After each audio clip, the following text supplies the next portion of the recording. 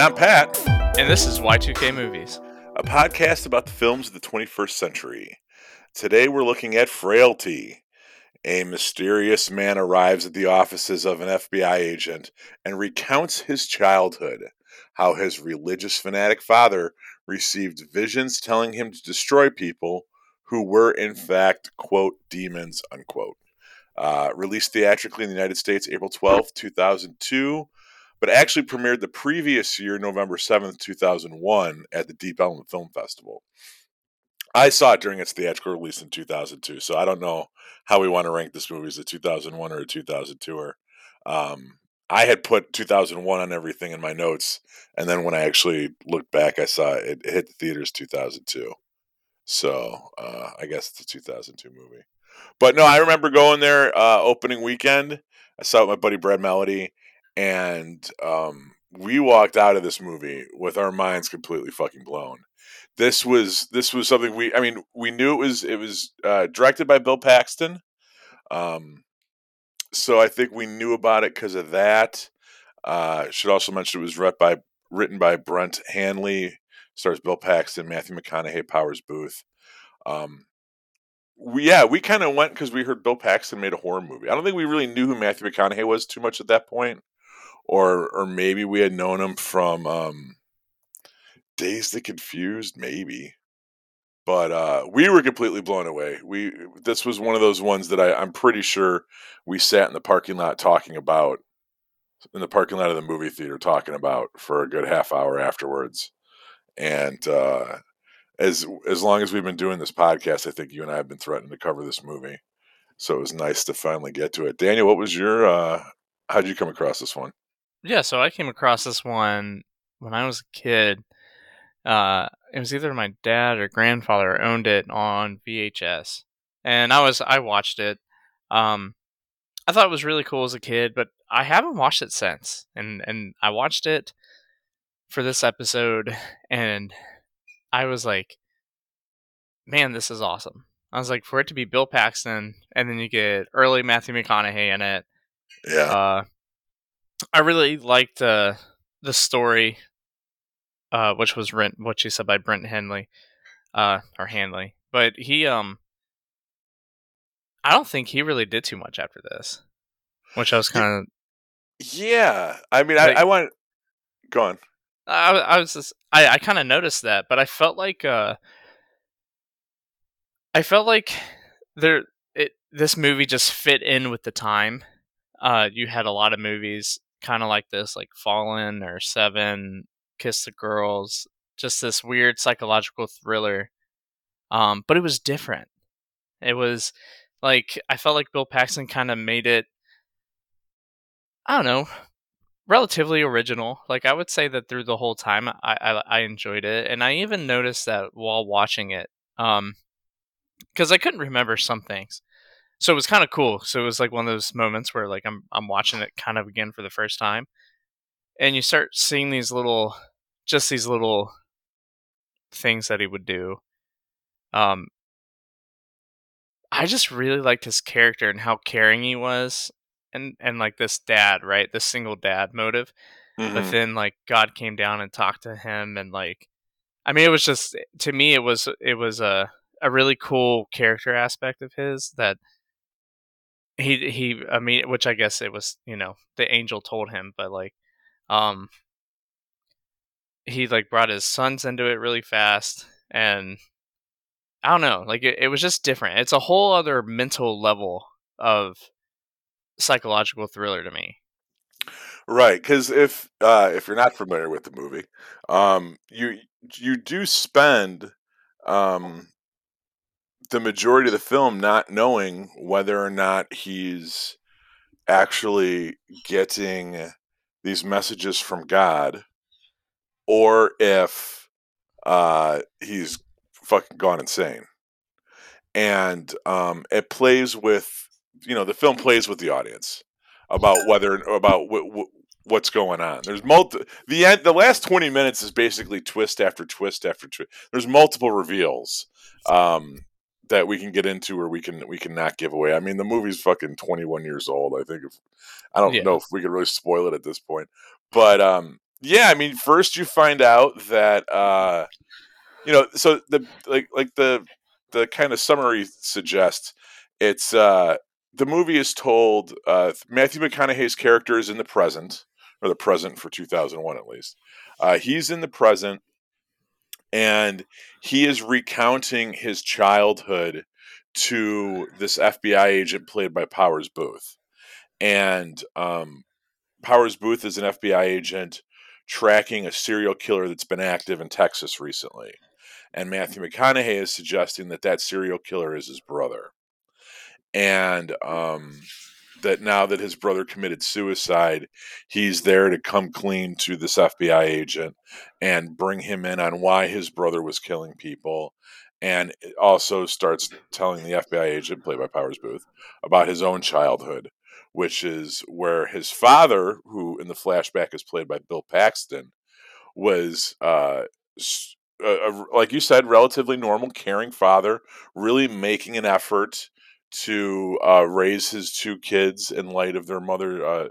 The mother died during childbirth for the younger brother, so she's been. It's really been these three boys for most of their lives, and yeah, and they. One day he gets visions of angels or God, whatever, telling him to kill demons that are lurking in society, masquerading as people. And it doesn't really say whether or not these are actual supernatural beings or they're just shitheads. Like I feel like it doesn't necessarily make that clear. Well, it kind of does. Towards the end, when You feel like it does? yeah, you remember he said that he could see them, and then at the end, Matthew McConaughey, who is a, his character, uh, whenever he is with the FBI agent, he sees what happened with his mom. Right, but I mean, but that's he sees the heinous acts that these people committed. So, like, really, it's about serial killers hunting. It's like A, s- Dexter. yeah, it's like the people that are following God's command, which we find out at the end is actually happening. Like that's the one of the many twists and reveals at the end of the film is that Bill Paxton's character is not insane. He was being given messages by God, and these people were heinous criminals that needed to be stopped. Um, but what the heinous criminals are doing is they're all kind of serial killers in their own right. One guy is kills little kids. One woman just slit someone's throat in bed for God knows what reason. And then the last guy they killed just seems like a jagoff. Like I don't know, he's fucking yelling at his wife and shit. Right. Um, and but it doesn't say whether or not those are supernatural beings. Like we They know just that, say that there's demons in them, but yeah, we know that right, they're bad people doing bad shit, but we don't right. know if they're actually like possessed by the ghost of the Nephilim or fucking whatever, what, Ghosts of the Nephilim. whatever It's whatever their concept of demons are. Um, that's so funny. I The just Ghosts of the re-listened. Nephilim. I re-listened to an old because we did our Spotify wrap for this year, and Right. the episode that of the Wednesday show that got the most listens was this one where we were talking about red rooms and the dark web and stuff. But Yeah, there was yeah. this big thing in the beginning where we're talking about how I had read this book about the Nephilim, and in it suggests the demons are the ghosts of Nephilim, which I completely forgot about. So that's why it was. But I Oh, brought I that up. actually had no idea that's the thing. Well, I don't know if that is the thing, but I Right, mean but like I the didn't even know that was like a theory.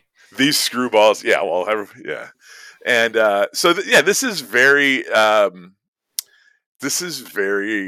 a couple things I want to touch on. This is a very Old Testament view of God. This is a movie that you brought up Seven and stuff, but what this movie reminded me of the most when I rewatched it for this show was Signs, because it's a movie Oh. about faith, right?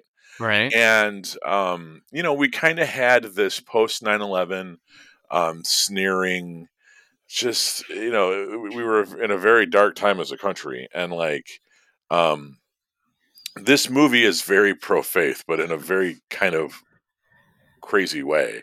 Um, you spend most of the movie thinking that I would say, mistaking Bill Paxton's character's like fervent um, faith in God to be mental illness. And I think as an audience, we're almost conditioned to do that and expect that from our characters. That anybody being that extreme in their belief and adherement to God's word must be a fucking lunatic, right? They got to be crazy. There's no way. There's no way. And what the movie reveals at the end is, oh yes, this is all real. He was being told by God to do this. These were terrible people that he was supposed to kill, and he made the world a better place by doing it. And even his own son, right? Because that's one of the reveals at the end, was that one of his sons was a quote unquote demon that he was supposed to kill, and he couldn't do that, right? And that kid grows up to be a serial killer. So Huh. it's like he did prevent more destruction of innocent life by killing those demons, right? So he was fulfilling God's will. He was making the world a better place. And you see the emotional toll it takes on his character. It's not something that he takes lightly, but it's something that he has absolute faith in what he's doing. He's still conflicted. He knows he's doing bad things. He knows he's doing things that other people might not understand, or he might be judged for if he was ever caught. But he knows what he experienced. He believes in himself. He believes in the visions and the messages that he thinks that he's getting from God, and he acts on them. And that's not something we see in a lot of movies. And it's not something we see from a protagonist either.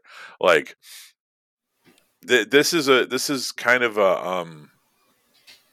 it's a morality tale. It reminded me a lot of like EC Comics or something, and I couldn't really put my finger on it. But I was going through some interviews with Bill Paxton, and he compared it to an episode of The Twilight Zone, and I think that is almost a little bit better of a fit to it. You know what's really funny is actually I had in my notes that this reminded me of an episode of the X Files. Yeah, So not necessarily one of their like alien ones, but one of their kind of like Monster of the Week ones. yeah, the Yeah, monster of the week. Actually, that's literally what I was thinking. One that's not necessarily canon, but something that's just like off the wall, and they just kind of come in at the end and figure it out. yeah, But yeah, it did. It did. I like that. I never thought I didn't see that he compared it to that, but yeah, no, that was a good one. yeah. And it does feel like, because it's set. So if it's set in it came out in 2001, 2002, but it kind of flashes back to like the late 70s. Right. It does kind of have a TV vibe to it a little bit, especially because there's no blood or gore. That's something that I noticed watching it this most recent time, is that it's got an R rating. I don't think there's a ton of vulgarity. There's no nudity, unfortunately. There's no boobs. Um, but and there's really no blood either. Like when he all the kills kind of happen off screen. Right. You know what I mean? And you'll see them like after, that he dismembers the bodies and then buries them, Right. and you'll see them kind of bloody and dirty, but that's kind of it. Yeah. It is interesting it got an R rating now that I think about it, because it Yeah. wasn't. Now I'm thinking about it too. Yeah, it wasn't really that graphic. It's very intense. Like, I don't know, I could see little kids being disturbed going to see it. Um, but it doesn't really Right. feel like an R-rated horror movie, you know. Okay. Let's see. On IMDb, usually it has like a little section of like what it has, like it like a star rating. Oh, here we go. Sorry, it's color coded. Um, there is no sex and nudity. There is moderate violence and gore, mild profanity, uh, mild alcohol, drugs, and smoking. But Oh, the frightening and intense scenes is severe. I mean, I thought it was effective I could see that maybe. It was an effective movie. So I guess Right. it was thematically intense, I guess is how they rank it. I don't Maybe know. it's because it deals with children. Also, Yeah, that that could be would part of probably it. be something. Yeah. Yeah, I'd be interested to see if he kind of gladly took that R rating or if they pushed back on it. Because sometimes in some cases they like the R rating because it makes it seem more adult. Or like I remember when George Lucas got a PG-13 for Revenge of the Sith, and he fucking wore that thing like it was a badge of honor. Well, this one's a little bit more intense than your average Star Wars. Get the fuck out of here. You know what I It mean? You fucking jerk off. should have just been PG. I thought it I was mean, just about the same yeah, but intensity. but like I said, sometimes when they get that sterner rating, they're like, oh, So for this, I could see them kind of getting an R and being like, yeah, that's fine. This is geared towards adults I anyway. just think that the ratings have softened up over the years. I feel like a lot of rated R films, I'm just like, really? That was rated R? Because whenever Well, I go see a movie, if it's a horror movie and it's rated R, you're already, in my head, you're already expected to have good, probably either visual effects or there's going to be a lot of profanity or a lot of nudity. Those are the three big ones, right, in horror films. yeah, So if I ever go see a horror film and it's rated R, I already have an expectation that you have to fill. And if it doesn't hit that, usually it doesn't do well for me. uh, I was if need it, I need this one did fine, but I'm trying to think of a movie in the past that was rated R that I was like, really? That was rated R? But I'm it's hard right now. But yeah, this movie was, I think the scenes were pretty effective. I think all the things that were off camera still get the job done. The killings off camera, you still know by the actors' facial expressions that they just saw somebody's head get decapitated. Um, every time Bill Paxton cracked open that beer off off camera, which that made me laugh. I actually had to look that up because I noticed that, and I know that's a really weird thing to look up. I don't know if you'd ever noticed that, but he had that old beer can, and it just looked old, and it looked like the same beer can. Well, it was the same beer can. yeah, I saw that. That was funny. Yeah, and I had no. Every time I saw it, I was like, "What is going on with that beer can?" And he also always kept it kind of like hidden away. So I don't know. I thought it was funny, but I did see that it was one beer can. They only was able to find that kind of beer, and Yeah, old it's school hams. yeah. I thought that was cool though that they popped it off camera. Yeah. Um, I wanted to talk about. You brought up the writer Brent Hanley, Yeah. and he didn't do a whole lot after this. But one of the things he did do is he wrote an episode of Masters of Horror, and it was one of the episodes that John Landis did. The family episode. It's called Family, and it stars George Wendt, and I think he's like a cannibal or something. Did you ever have you seen any of the Masters of Horror? I'm pretty sure I have. Yeah. Yeah, I was a huge fan of that series. Um, I didn't have Showtime when it first ran, but they would release everything on DVD afterwards, and sometimes they would be longer cuts, or they would have special features, interviews with the directors. So I would just buy the DVDs, and they were relatively cheap because it was just like an hour 10-minute movie on there. Right. Uh, Yeah. yeah, and I saw the Dreams in the Witch House from Stuart Gordon. I saw that yeah, one. Oh, there's there's actually a couple of these that I've seen. Takashi Miike did one that Yeah, didn't and print. actually, yeah, that didn't actually air, but you could get the DVD. You could get the Oh, holy DVD. shit!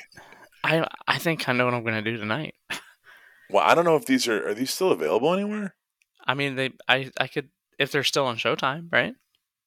I don't know if they are, but I think it would be neat to do a couple of these for because these were legit movies. The John Carpenter one, Cigarette Burns, is fucking awesome. The cigarette burn one, yeah. Yeah, that's a very kind of rehashed story. that you hear a lot. It's about like media that makes people go crazy. It's kind of it retreads like The King in Yellow and At the Mountains of Madness. Right. Yeah. You know, John Carpenter's really big into that. yeah. Um, Pro Life is the other Carpenter one, Right. or no? Is that what I'm thinking? Pro life Yeah, is, yeah. where they're going to an abortion clinic and there's protesters trying to like get into the abortion clinic. It's basically Assault on Precinct 13, even shorter. And it's Assault on Precinct 13 abortion clinic. And what they're trying to abort is the Antichrist from being born. And Oh, there's okay. people trying to stop them because they think it's just like a bait. Right. It's pretty fucking good. Um, there's some of the other ones. Yeah, there's a couple Edgar Allan Poe ones. There's a couple Lovecraft ones. Yeah, I was Um, just looking at some of those because I saw Stuart Gordon pop up twice, and I was like, "Oh, did he do another Lovecraft?" Because that's him. That's the Lovecraft guy. But it was Edgar Allan Poe, which again, it's for a lot of these guys, that's like the same thing. yeah, there was I forget which one. So the very first one and like one of the best ones was Don Coscarelli, an incident on and off a mountain road, which is about a chick that had an abusive, crazy survivalist husband played by Ethan Embry, and he used to just kind of like he was very abusive towards her and made her do all kinds of crazy like survivalist shit, and he was like a racist, and I get kind of a I don't know. Right now, if you saw his character and portrayed in today's media, I'm sure he would be much more politicized. But if this was like 20 years ago, so he was just like crazy redneck dude. But he like taught her all these survival skills, and then her car breaks down on the side of the road, and she's chased by this monster that's got like a moon for a face. Who's just, like totally like a separate thing that happens, but she's got all these skills now that this guy taught her and she uses. So I don't know what the message of the movie is supposed to be. Like, Right. thank your abusive like redneck ex-boyfriend or something, but like it's a pretty good one. And it's Don Coscarelli. It's fucking fantastic guy. So it's worth checking out. Um well, there was a guy, I think his name is Lucky McGee, and yeah, I don't know what else he's done, but I remember his was really awesome too. Oh, Sick Girl. Sick Girl was the episode he did, yeah. Yeah. But as far as like what kind of propelled him into stardom, I don't know. He did All Cheerleaders Die May, and then The Woods came out around that same time that TV show came out. I don't think I've seen any of those though. The Woods I've seen, and then he does a couple other movies that I don't really know. Um, He did a segment for Tales of Halloween, yeah, Ding which Dong. I think I've seen, and then I don't know. But yeah, so yeah, the writer of getting back to Frailty when I do Masters of Horror, I think that's a gold mine that we should pick through at some point. Um, Yeah, I think what else did I have in my notes? It reminded me of True Detective a little bit because it's not outwardly supernatural. Very minimalist with the supernatural elements, but and kind of plays them just as mental illness. Hmm. But it illustrates how religious fanaticism and mental illness look near identical Right. to people that don't have faith. Um, Very Hitchcockian, I felt, with the way that it shot the murders, the way it kind of zooms in on their faces. Oh yeah. I had read in some of the interviews with Bill Paxton about how he showed it to uh, James Cameron, Sam Raimi, and Ivan Reitman to get notes on it, which I thought was cool. I do Um, too, and it's all people from his past. yeah. Like, I like the fact that he was able to get like the help from people that were probably mentors to him, and they all pitched in and like really. I was reading something about it too, and it was just like how much they helped him with the movie.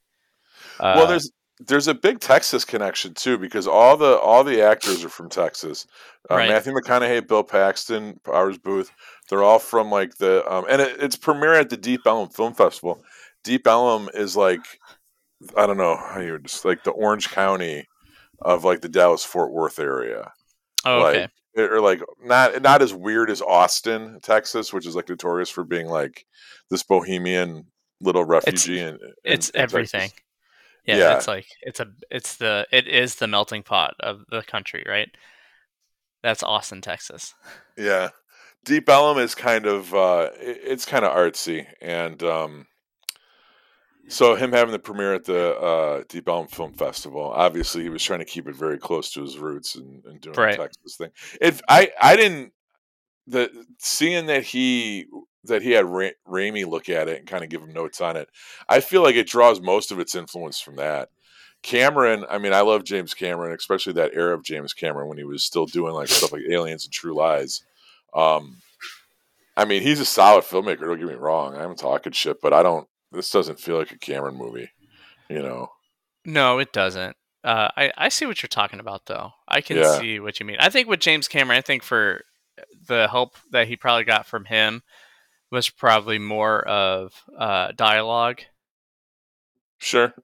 maybe because I feel like James Cameron. Well, and not saying obviously Bill Paxton didn't like write the movie, but I'm sure like he had uh, some opinions on the writing. So Hmm. maybe he took a little bit of dialogue, or maybe just direction, like on stage direction, because he is a star of the movie. So maybe the way that he was acting would have been the way that uh, like a James Cameron character would have acted, like Terminator 2, or because not really. I'm trying to think of Terminator 2 and Aliens. I'm trying to think of movies that Bill Paxton's been in under James Cameron, and Well, first thing he would have been in would have been Near Dark, which his wife at the time, Catherine Bigelow, directed. But that was, I think, that's how he got introduced to. Um, I don't know what came first, Near Dark or Aliens. But there's a couple crossovers there. Lance Hendrickson's in both. Bill Paxton's in both. Lance Hendrickson's wife in Near Dark is the Hispanic chick that plays like the Space Marine. oh I don't right, want to say Chavez, but that might actually be her fucking name. Um, but yeah, all those movies came out like, or there's a big crossover there because that was his wife. right. So I don't know if he met him, and I'm gonna look that up right now. Yeah, Aliens was '86. I think Near Dark was the year before that, but who Near knows? Dark was 87. Wow, the year after. Okay, so then that's why.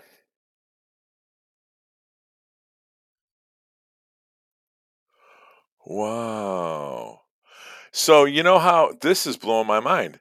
Bill Paxton was in Stripes Yes.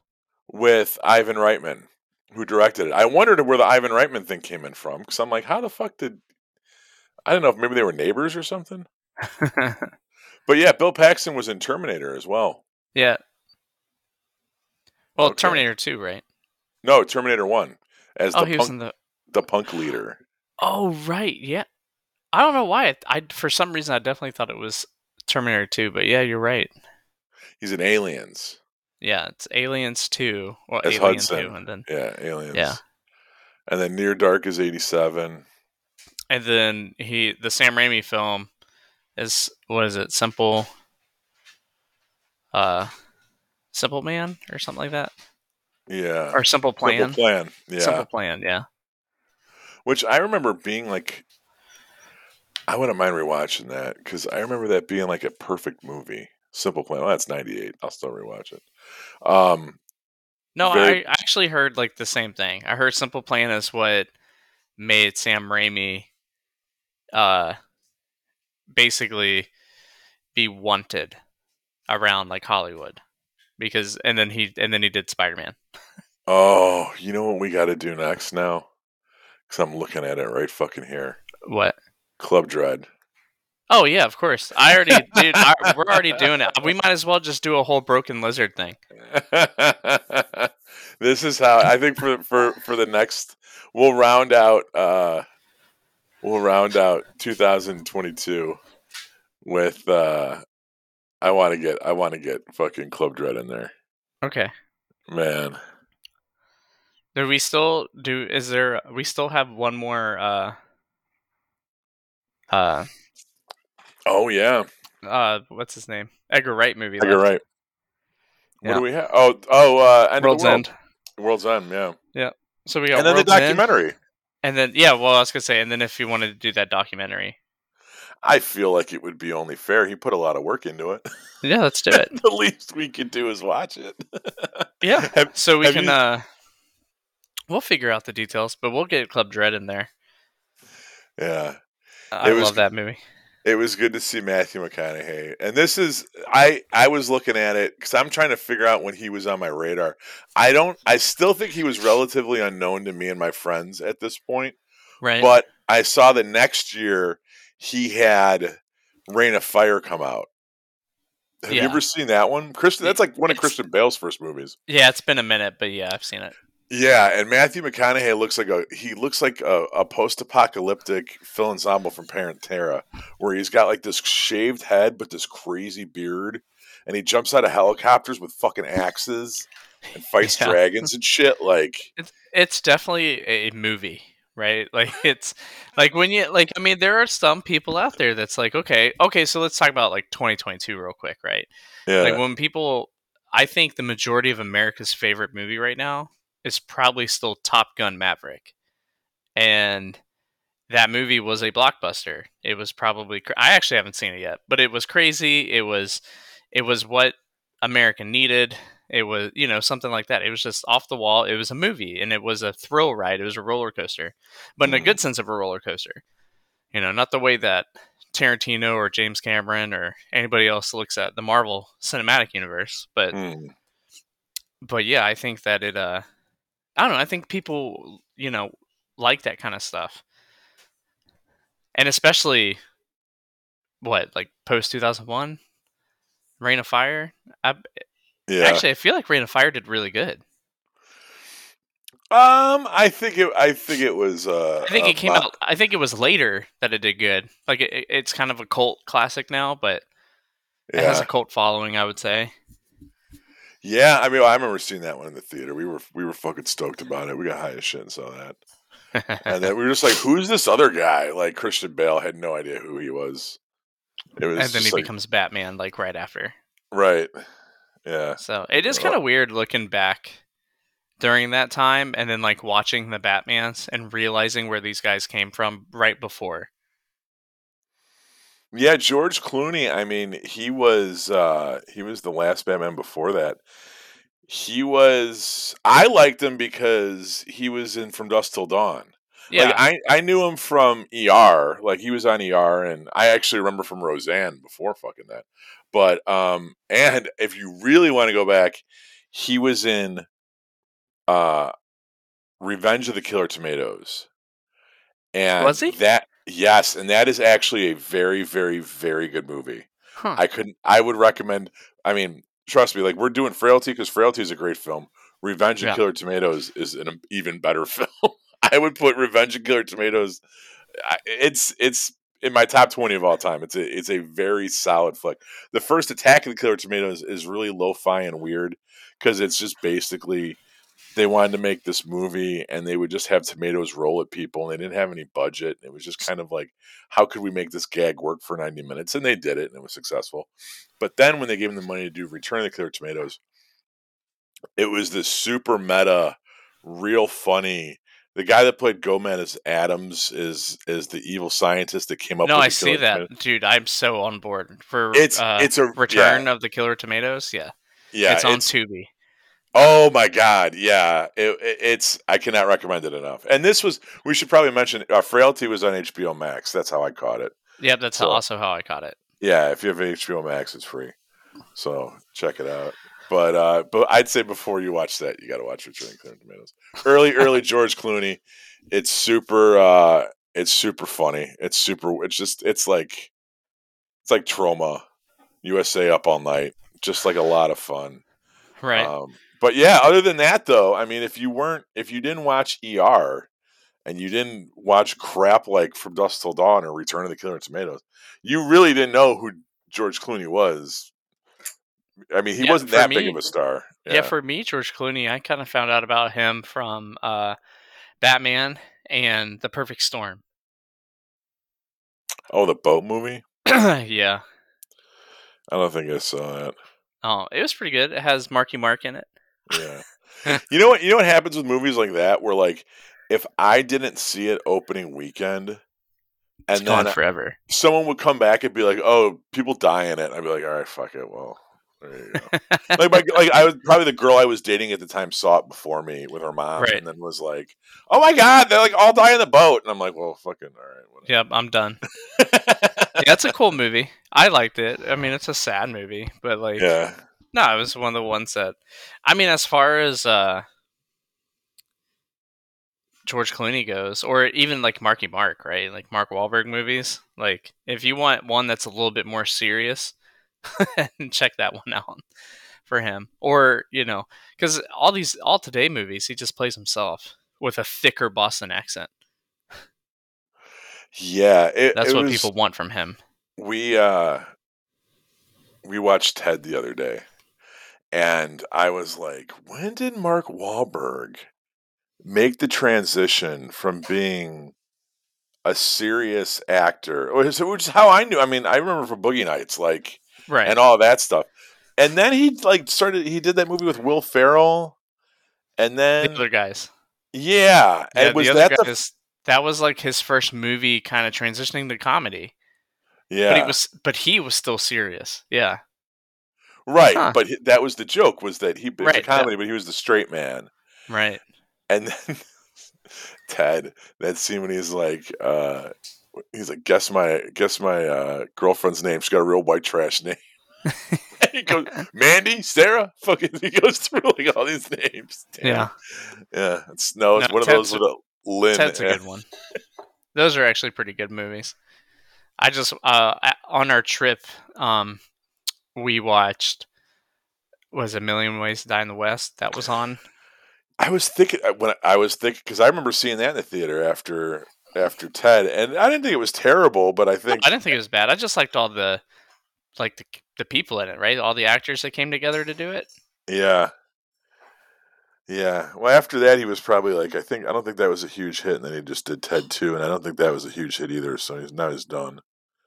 Yeah. But I wish I'd spent time watching that Orville, the his I Star watched Trek that. thing. It's pretty good. The Is Orville. it? I Yeah. like it. Instead, I don't think it's bad at all. I like it, and then Scott Grimes is in it, and I liked him from Band of Brothers. Speaking of which, I was going to talk about Donnie Wahlberg and how he still plays the serious roles rather than his brother. So I know all about Donnie Wahlberg in this yeah, because household. Donnie's in New Band of Kids on the Brothers as Block. well, No, okay, you're going there with it. and No, Saw. my wife is a huge New Kids on the Block fan.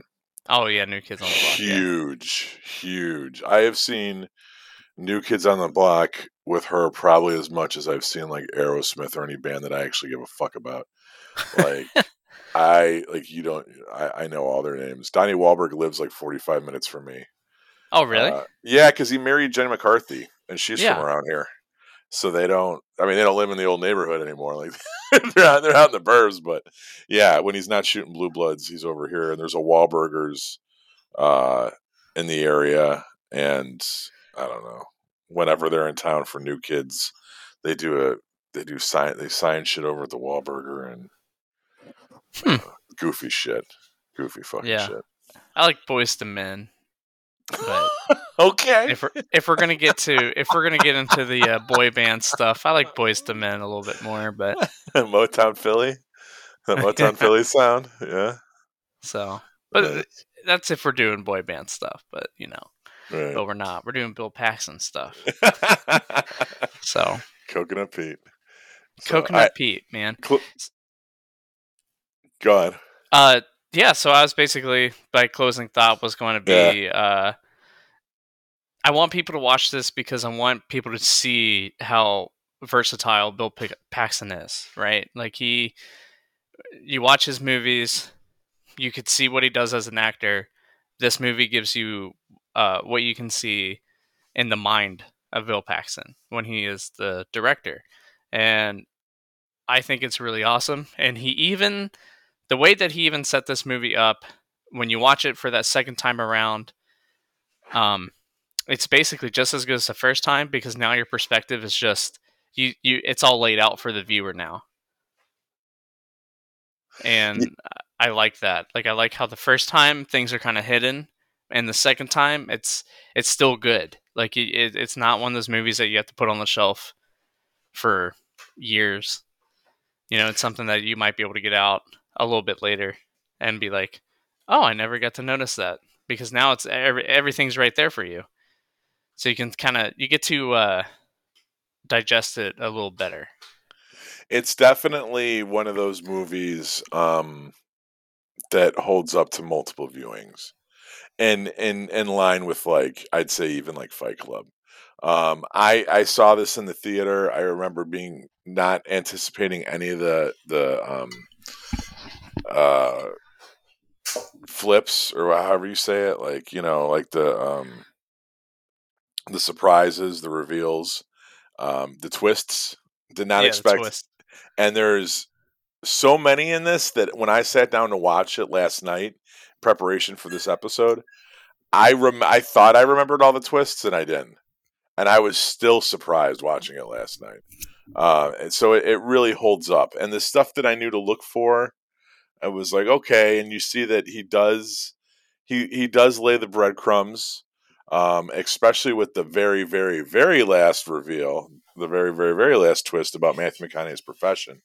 I completely forgot about that, and there was dialogue between him and Powers Booth that pretty much lays it out right in front of you, Yeah, and you don't even notice it at the time because you're so it's great actors giving great dialogue, a little bit goofy of a plot. I love any movie that kind of gets its hands dirty, rolls up its sleeves, and really looks at religion a little bit. And that's what this does too. And I don't think we spent enough time talking about that. But that's one of this film's like real big selling points is that it's a movie about faith, and it's a movie about religion, and it's a movie about Christianity. It's a movie about God, and as far as the Old Testament version of God goes, this is very in line with that, and it's very disturbing kind of to watch, but they're not making shit up. They're not really treading new ground as far as what they have the Lord having men do. Um, there's plenty of I don't know, very Abrahamic, but it's good. It's definitely worth checking out. Very interesting, sometimes overlooked movie. And as we continue on with this show, hopefully we celebrate Bill Paxton more, and we'll get into some of his better works. You know, but this was a good one. I dug it. it is Doug.